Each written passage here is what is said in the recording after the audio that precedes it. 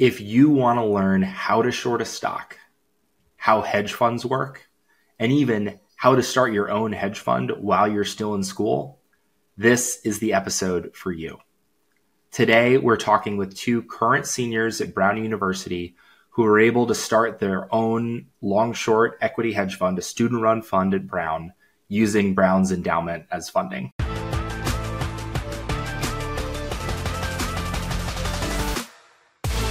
Welcome to the Breaking Into Finance podcast. Let's dive in. Hey, everybody. Super excited to have a really special episode here. Two guests today. We have Becker and Ben Piekarz, who are you both seniors at Brown? We are. Yeah. Great. Well, then I'll turn it over to you guys. If you could just introduce yourself really briefly, maybe talk a little bit about what you're studying, and then if you have plans for next year, maybe what that is. Sure. Yeah. Maybe we can start with you. Awesome. Yeah. My name's Ian. I'm originally from Washington, D.C., and I'm a senior at Brown studying economics and decision sciences. Along with Ben, I'm a former co-president of the Brown Investment Group and a co-founder of the Long Short Fund. And my sophomore summer started working at a real estate PE shop.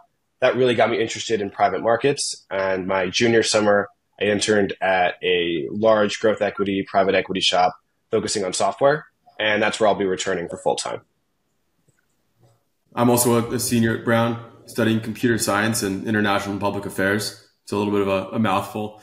And I started personal investing and trading right around the start of COVID. And I got into options and futures. And I sort of turned that into a passion for working under the Brown Investment Group first year at Brown. And as a college student, my mission was always kind of get experience in as many different fields as possible, because this is really the only chance I'll have in life to be able to do that with no sort of repercussions and no sort of falling behind. So I've interned in tech at a cybersecurity startup in Tel Aviv. I've interned in financial services. I've done a good amount of work in venture capital and growth equity as well. And I've also gotten involved with the student-run venture fund at Brown, which I also co-lead today, but that's a whole nother matter. And ultimately, I learned that what I like is being involved in technology and sort of continuing on that computer science pathway, but also working on sort of fast-paced deals and getting the bigger picture perspective that you get from finance. And so I'm also going to be going to work at a growth equity, private equity, software investing shop out of college, and hoping it'll sort of give me the best of both worlds. Terrific. Which fund, out of curiosity? Insight Partners. Nice. Both of us, actually. That's a popular one. And great. So the reason, for listeners, I came across you guys because Ian posted on LinkedIn about you guys having kind of co-founded this long short strategy at Brown, where you got, Brown University to agree to give you guys a little bit of the endowment for your own long short equity fund. And the first question is why do this? So Brown already has a student investment committee. You already have a student investment fund for long only. I guess first, can you talk, maybe Ben, we'll start with you.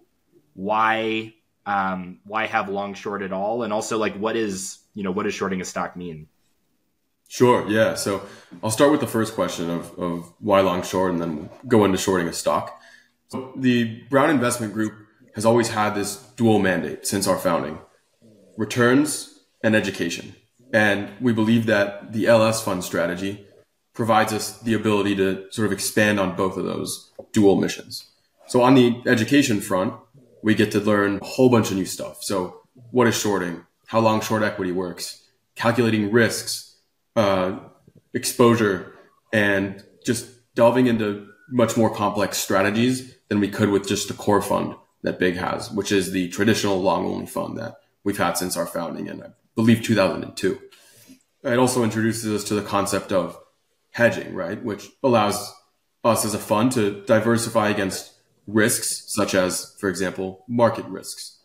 Oftentimes, and we'll go into more details later, but you can pair a long position with a short position in the same sector or a related sector, which means that your portfolio is going to be a little bit less affected by sector-wide events, and just allows you to bet more on individual equities relative to their sectors as opposed to the sector as a whole. And that's a really cool concept. It's an extra tool that we can use to just both expand, again, education, but also start thinking about those tools to generate returns. Yeah, maybe you could give us an example of a particular pairing. I don't know if you guys have already started investing, but one you've already done or are excited to do. Just to give a specific example. So I can do a quick primer on shorting, and then Ian, you can go into what we've actually done perhaps. But basically shorting is a way to bet that a stock is going to decline in price. And so functionally what you do is you borrow a certain amount of shares from a broker, commonly perhaps 100 shares, and then you immediately go back to the market, sell those shares and pocket the cash. As the trader, you're basically betting that the price of the stock is going to decline before you have to return those shares that you borrowed. Eventually, you do have to buy back the shares of the stock on the market and return them to the rightful owner, the broker. And ideally, if the price of the stock has declined, you're going to be able to buy back the stock at a lower price than you sold it for, and then pocket the difference between the amount of your initial sale and the cash that you used to buy back the shares. Now, the other side of the coin is that your downside is unlimited because a stock in theory can climb to infinity. And then good luck covering that short. And so when you're shorting a stock, let's talk about the mechanics of types of stocks that might be particularly compelling or uncompelling. Like if you're comparing, a very liquid stock against sort of an illiquid stock, or a larger company that pays a dividend against an unprofitable company, are there any kind of shorting specific considerations that, matter, or is it kind of mostly all else equal when thinking about, shorting a name? Yeah, that's something we specifically outlined in our investment management agreement. So we are only permitted, this is Ben and I's our own research in putting this together, but we looked at trading volume, market cap, short interest, hold time. All of these variables are looked at with a lot of scrutiny in determining whether we can short a given equity or not. The reason I personally think that many universities fail to have a long short strategy within their student run portfolios is because of this exactly. The risk is infinite. And so we're lucky to have endowment officers that have a lot of trust in us. But at the same time, this is a very risky proposition for us as students. And so in turn, we've chosen to, like you said, short only highly liquid assets, lots of trading volume, and typically mid to large cap stocks. Do you plan are you able to do any shorting without a paired long investment against that short? Yes. I think this gets into all sorts of interesting topics. And I think one that might not be obvious to people is that risk that Brown's endowment is taking, because it would be extraordinarily unlikely, but technically you have the power now to bankrupt Brown University. And so what I am fascinated by is the mechanics of, convincing, the university endowment that, that this is going to be a good strategy. Like I imagine like getting any amount of capital from the endowment as a student is tough. Like even if you're long only, it's tough. And even if you're trying to do something like raise like, an ESG centric fund or something that has some screen that isn't everything, it's tough. And so I am super excited to dive into the types of conversations you had with the university to make this a reality. Sure. Yeah. So it's a long and pretty funny story. I think for me, at least, where it really began was July or August of 2022. I was doing my sophomore internship at this real estate PE shop. And at the time, my boss, the head of the platform, was the former president of Black Diamond. So he ran the student-run long-short fund at Harvard. The difference between that fund and ours is that fund, the Black Diamond fund, is all student money. So none of the money is endorsed or even from Harvard. Harvard technically is not even affiliated with it, even though it's all Harvard students. So I had that idea of bringing that to Brown. So I called up Ben and several other people within the investment group, and thought, well, what if we did the same thing? I was really interested in software and software-enabled companies, so I thought maybe that's a cool angle. And later, I guess this was August, like last week of August, I ended up getting an email from the chief investment officer of the Brown Endowment asking myself and Ben to come in for a meeting. It was not clear what the meeting was for. We were quite frankly, confused but intrigued. We came in for the meeting and we learned that Stephen Cohen is looking to donate $100,000 to one of the investment groups at Brown. And Ben and I, being the incoming co-presidents, we were the ones to take that meeting. Amazing. And so Brown sort of came, so they were giving it to one of the investment strategies. And obviously Steve Cohen, for folks who don't know, former hedge fund manager, now owner of the Mets, someone who might be a sympathetic party to something involving shorting, perhaps. Do you have any insight into how Brown got comfortable, giving themselves this exposure? Is there any like contractual oddities that you had to work through? Part of the pitch was selling the endowment and the leadership there that we were competent students, but at the end of the day, we are students, and so we need risk guidelines in place for future membership, future leadership within Big, to ensure that a margin call doesn't happen or any sort of anything that wouldn't necessarily look good for the university. So we have a team of advisors, one of which being Brad Gibbs. He is one of the finance professors at Brown. We have an individual, Gene Hornstein from Point 72, and then several people from the Brown Endowment. And these are all people who work in finance, who understand how this stuff works, and they observe and can see everything what we are doing. We also have a lot of technical guidelines and risk guidelines in place to ensure that a margin call doesn't occur. That being said, like you mentioned earlier, anything is possible, but we have a lot of things in place that ensure that, or that restrict the ability for a margin call to happen. So like I said before, lots of liquidity in the stocks that we're shorting, lots of volume, mid to large cap companies. We're really not shorting penny stocks or pink sheets. And hold time is another thing that we are very cognizant of. We don't want to have an open short for a year. That's a bad idea. And so in turn, we make sure that our portfolio managers are constantly looking at the price of the security that we're shorting to ensure that it doesn't go up by a certain amount and we end up getting margin called. Let's talk about each of those concepts. I think for folks who sort of can give a one-sentence definition of what a hedge fund is, but might not understand why each of those things matter. So first, do you mind defining what a margin call is and why that might be a bad thing? Yeah, I can quickly take that, Ian. So a margin call is basically happens when the amount of equity that an investor has in their account falls below a minimum required amount that's established by the broker. So margin is a tool that investors use to basically oftentimes increase the amount of leverage that they have and basically increase the amount of money that they can invest to generate potential returns.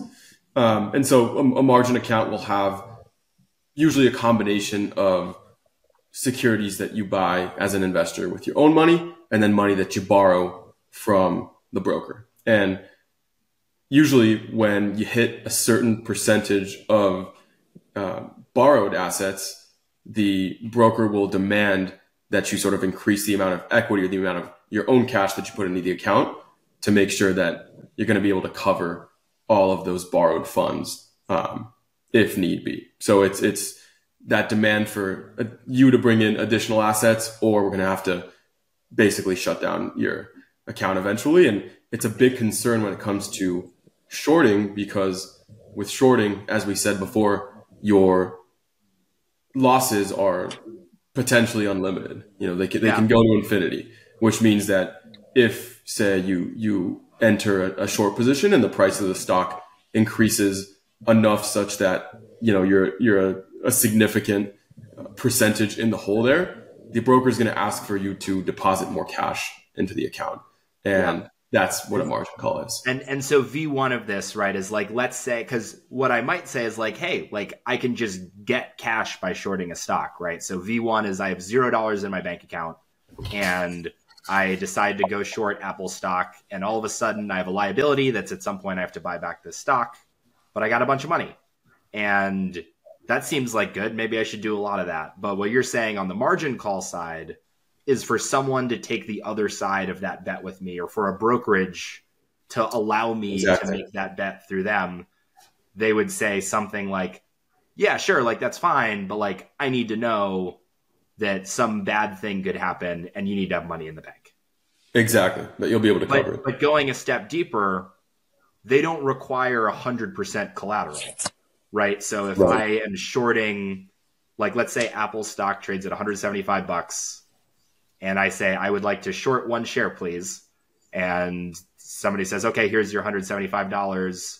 How would I think about like the equity cushion that I would need to put up to be able to have a brokerage allow me to do that short? Let's say I want to short a stock that's trading at whatever. Like, what are some of the factors that might determine the amount of equity cushion somebody would require? And this is so like basically like a tee up to talking about like liquidity, I don't know, like if they pay like, and just like all of the factors that go into that is kind of part one of that question. And then part two is like, give listeners a sense of the order of magnitude, or like to short a stock at 175. Ben, do you remember the short interest in the IMA? That might be an interesting detail to add. Yeah. In the IMA, we can check, but what I do know is that I think if you're just a standard investor, the standard margin requirement would be 150%. So you'd have to come up with half of the proceeds that you would get from selling the stock when you first short it, basically. So if you want to sell 150%, like the way I could think about that is if I want to short a stock that's trading at whatever, $200 a share, I would need $300 of cash, but $200 of that could be contributed from the proceeds of my short. Yep. So I put up $100 of my own money to short something at 200. Now on my balance sheet, my personal balance sheet, I have $300 of cash on the asset side and a liability that will fluctuate over time, could become infinity. But if we're right, it will go to zero and we'll pocket the difference. Exactly. Awesome. So yeah, maybe if you guys could talk a little bit more about, like you mentioned that kind of 50% is like standard investor sort of ballpark, but we also started talking about the types of stocks that you could short. So there's some variability there. There's some other considerations. So like, what makes a stock, like, let's take two different companies and you don't believe in either of them. Like for one reason or another, you're very bearish on them both. What are some characteristics that might make one a better candidate for a short than the other? Yeah, sure. So I think something that I've heard and have been taught myself is a good company doesn't mean a good stock, and vice versa.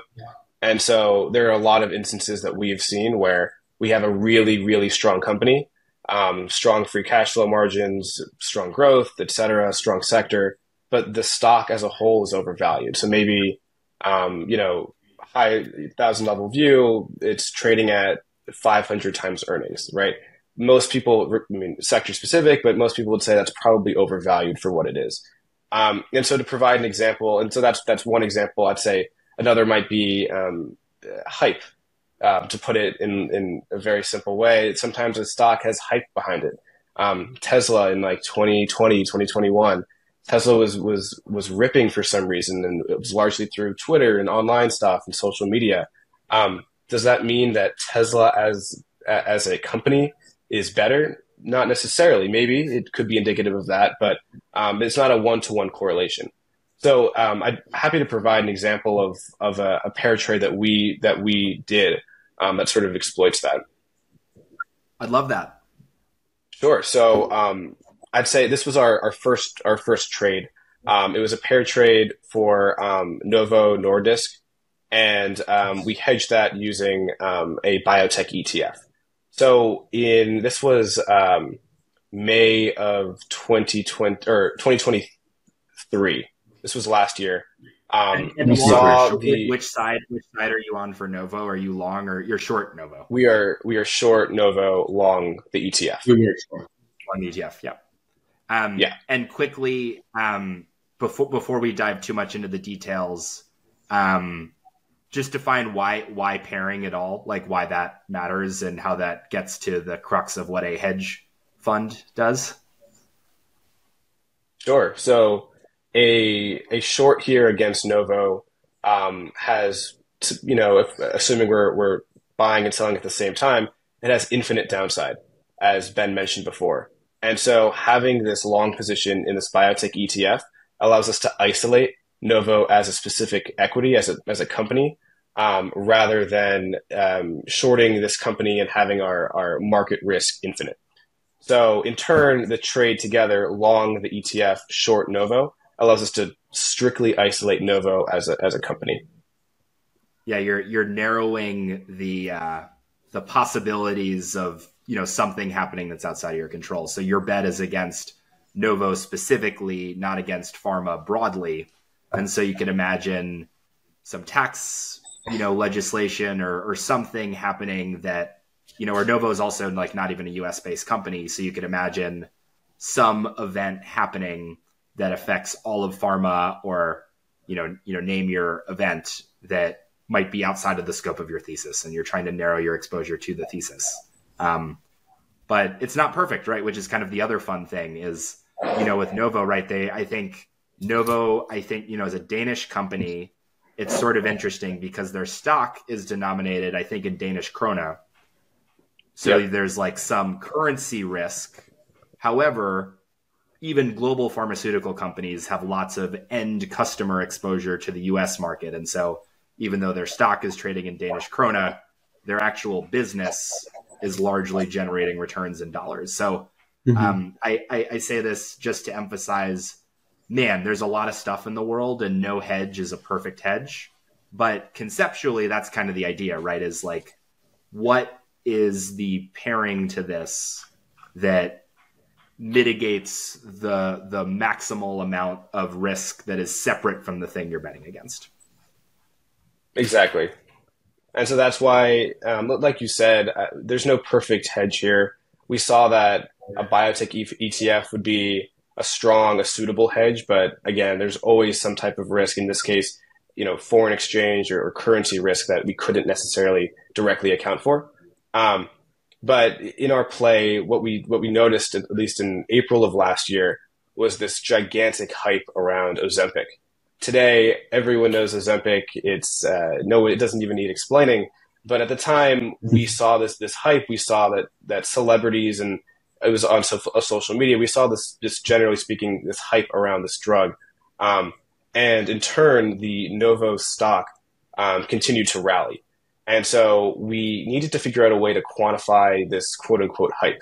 So we used Google Trends as a proxy for hype. And we saw that the Novo stock was highly correlated with Google Trends searches for Ozempic. So at this point, we realized, okay, we're onto something.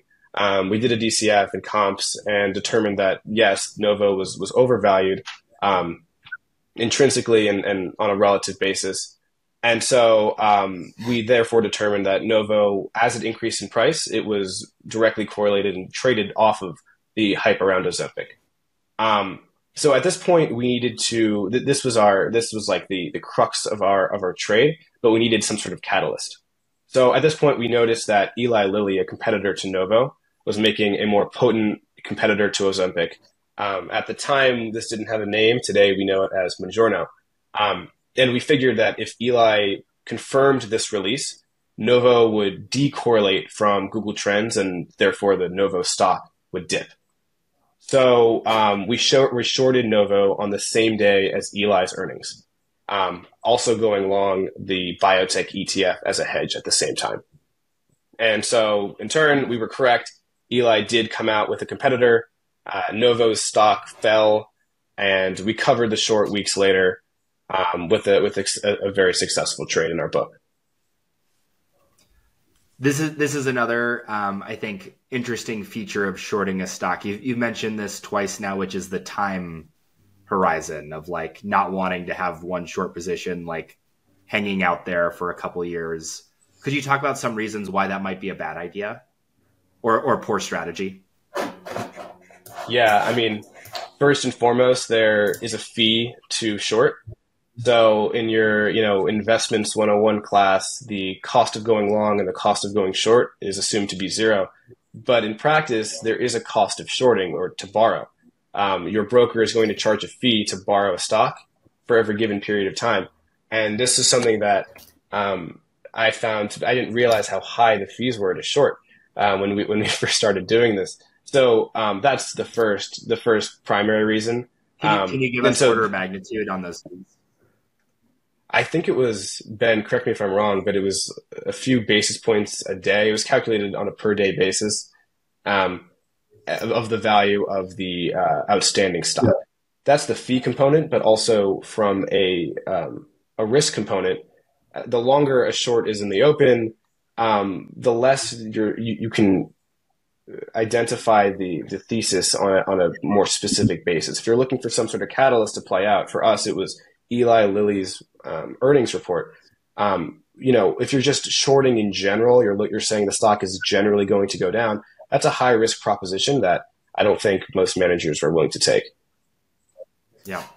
And one other thing I'll add to that is if you're shorting a dividend paying stock, you are on the hook for reimbursing whoever's on the other side of the short for the dividends as well. And then the third thing, of course, is people love ETFs because in the very long run, stocks in aggregate tend to go up. And so if you are on Absolutely. the short side of the house, then you are betting against history. And so, the more event driven the thing is, or the more specific or isolated your thesis is, the higher the likelihood of success. Absolutely. Yeah, I think that's a very, very important point. Short-term drops in stock price are much easier to predict using the kinds of tools of analysis that we have than long-term declines, which, like you say, are uncommon considering that in the long run, the market has tended to appreciate.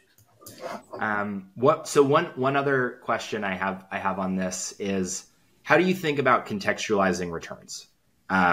Right. So if you were doing kind of a long only strategy, someone might guess like, oh, hey, like market always goes up. I'm long only. I have exposure to that rising tide that lifts all ships. But if I'm shorting, I've narrowed my risk parameters. Does that also narrow my expected return parameters, or like what's a way to think about that?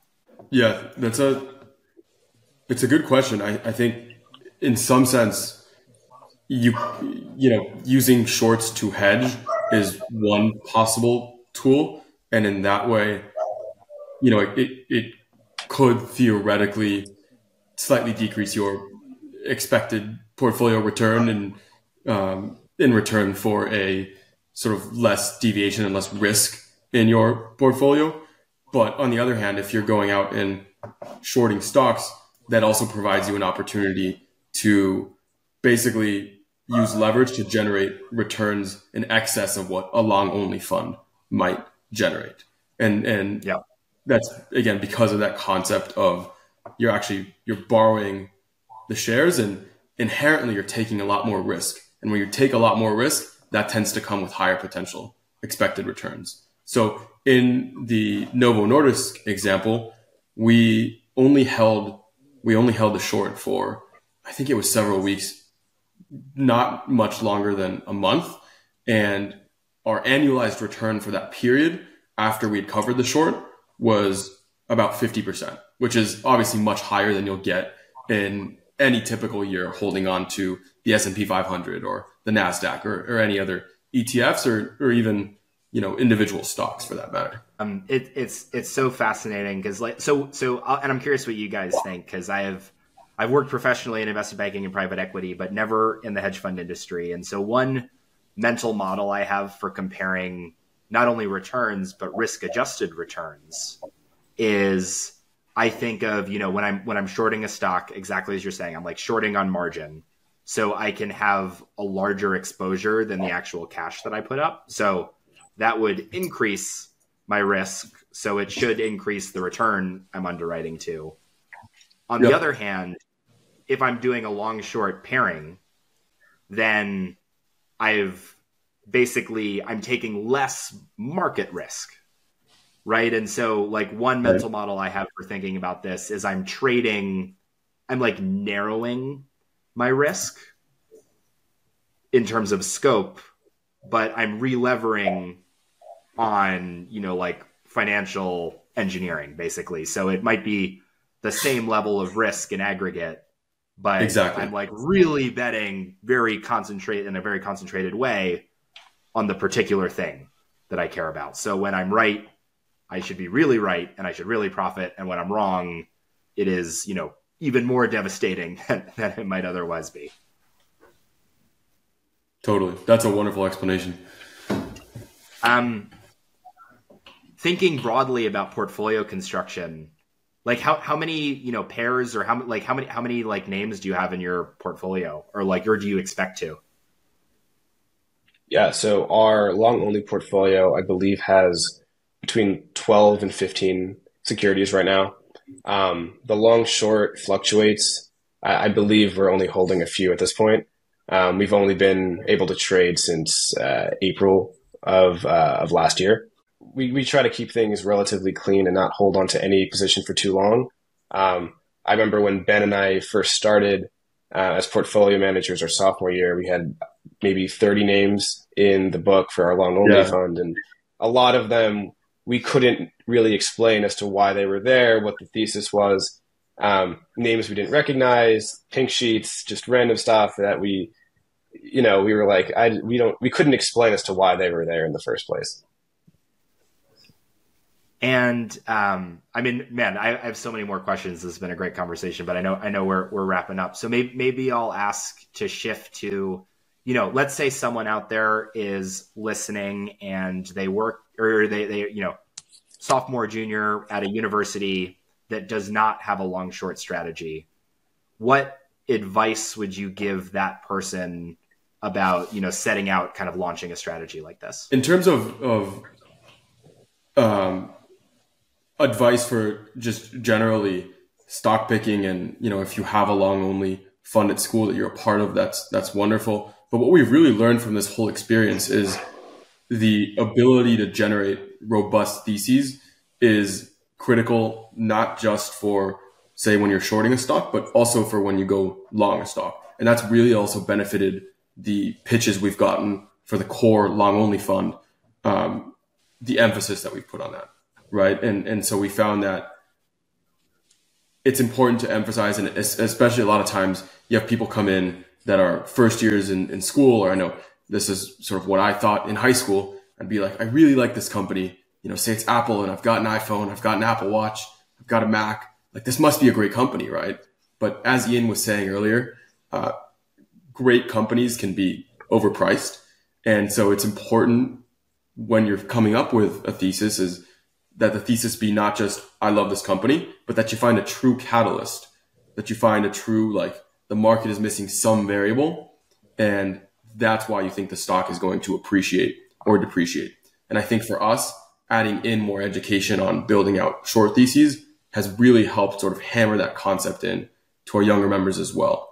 And it's benefited our, not just the long short fund, but again, the core fund as well. Yeah. So just to add a little bit of color to that, I think that's a really good point of advice for students. I think another thing that you touched on is the research process for a long position or a short position really shouldn't be different.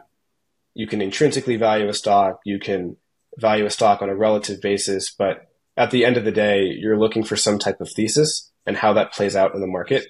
And we see going long and going short as tools to exploit that sort of situation in the market, but that doesn't necessarily change your research process. If you find that Apple is undervalued, great. Maybe you can buy the stock. But if you think it's overvalued and you have a catalyst, great. Maybe, you can't employ that in your student run fund, but the research process is exactly the same. And I think it's a great educational tool regardless. One last question before we take off is, we've talked about advice for, someone trying to do a similar strategy to you guys, but I just want to, step way back and think about, if you were giving advice to yourself, 3 years ago as a freshman, no experience, no knowledge, other than maybe a couple of Robinhood YOLOs.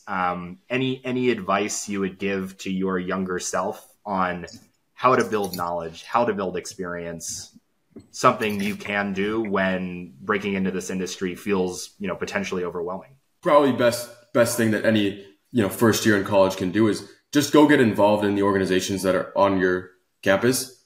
Typically, every campus has some sort of finance related organization. For us, it was the Brown Investment Group. For me personally, it was also Van Winkle Ventures, the student-run venture capital fund at Brown. But just putting yourself out there, getting involved, applying to these organizations and showing true interest goes a really long way. And just getting yourself into that environment really helps you start thinking about the next steps from there. If you want to start thinking about recruiting for investment banking or even other stuff like hedge funds and private equity. And the other big piece of advice there is just start networking early. And you don't even have to think about it as networking. There's a lot of people at your school who have started to go through these processes, right? If you're a first year or second year, there's juniors and seniors at your school who have gone through these processes. So ask them to, meet up, get coffee, grab lunch, and just weave into the conversation some questions about what they found they've really liked. And then the other sort of networking piece of advice that I would give is leverage your school's network. There's a lot of alumni that enjoy hearing from students. They like to reminisce about the good old days in college, and they love speaking to students. And I found alumni to be very, very helpful in my journey. Just network, ask them about their job. Typically they'll be honest, but you can read between the lines anyway. So just putting yourself out there for me is the number one thing. I think that's all phenomenal advice. I think the one thing I want to add is to not be intimidated by your student-run investment group. I think most schools at this point have one. And at least for myself, hearing a lot of the jargon, hearing the language that people use can be very intimidating if it's your first time in getting involved in finance. We used a lot of that jargon today, and I think it's important to, if you are running a club or if you're thinking of joining a club, to step back and realize, okay, maybe the people running the club aren't used to explaining some of these terms, but at the end of the day, I personally think these ideas are explainable. They aren't too complicated. And if you take the time out of your day to Google what shorting means, what a margin call is, what short interest is, etc., you can pretty quickly learn the language and be very comfortable in listening to other people and, listening to other podcasts, and obviously using Breaking Into Finance as a resource as well for this kind of stuff and getting used to the jargon. But I'd say do not be intimidated by the jargon. At first, it could be a lot, but it just takes time. And I personally was 100% in that boat my freshman year. And within a year and a half, I felt very comfortable. Awesome. Well, first off, huge congratulations to you guys on, getting this fund over the finish line. I think it's something you should really be proud of. It takes a lot of initiative, a lot of leadership. So huge congrats there. Huge congrats on the upcoming graduation and launching your careers. Sounds like it's really promising. So thank you so much for taking the time to join us. Thank you for having us. Greg. That does it for today's episode. Thank you so much for listening. And remember to check out our website, breakingintofinancepodcast.com, where you can submit questions, join our Substack to stay up to date on new content releases, and much, much more. We'll see you next time.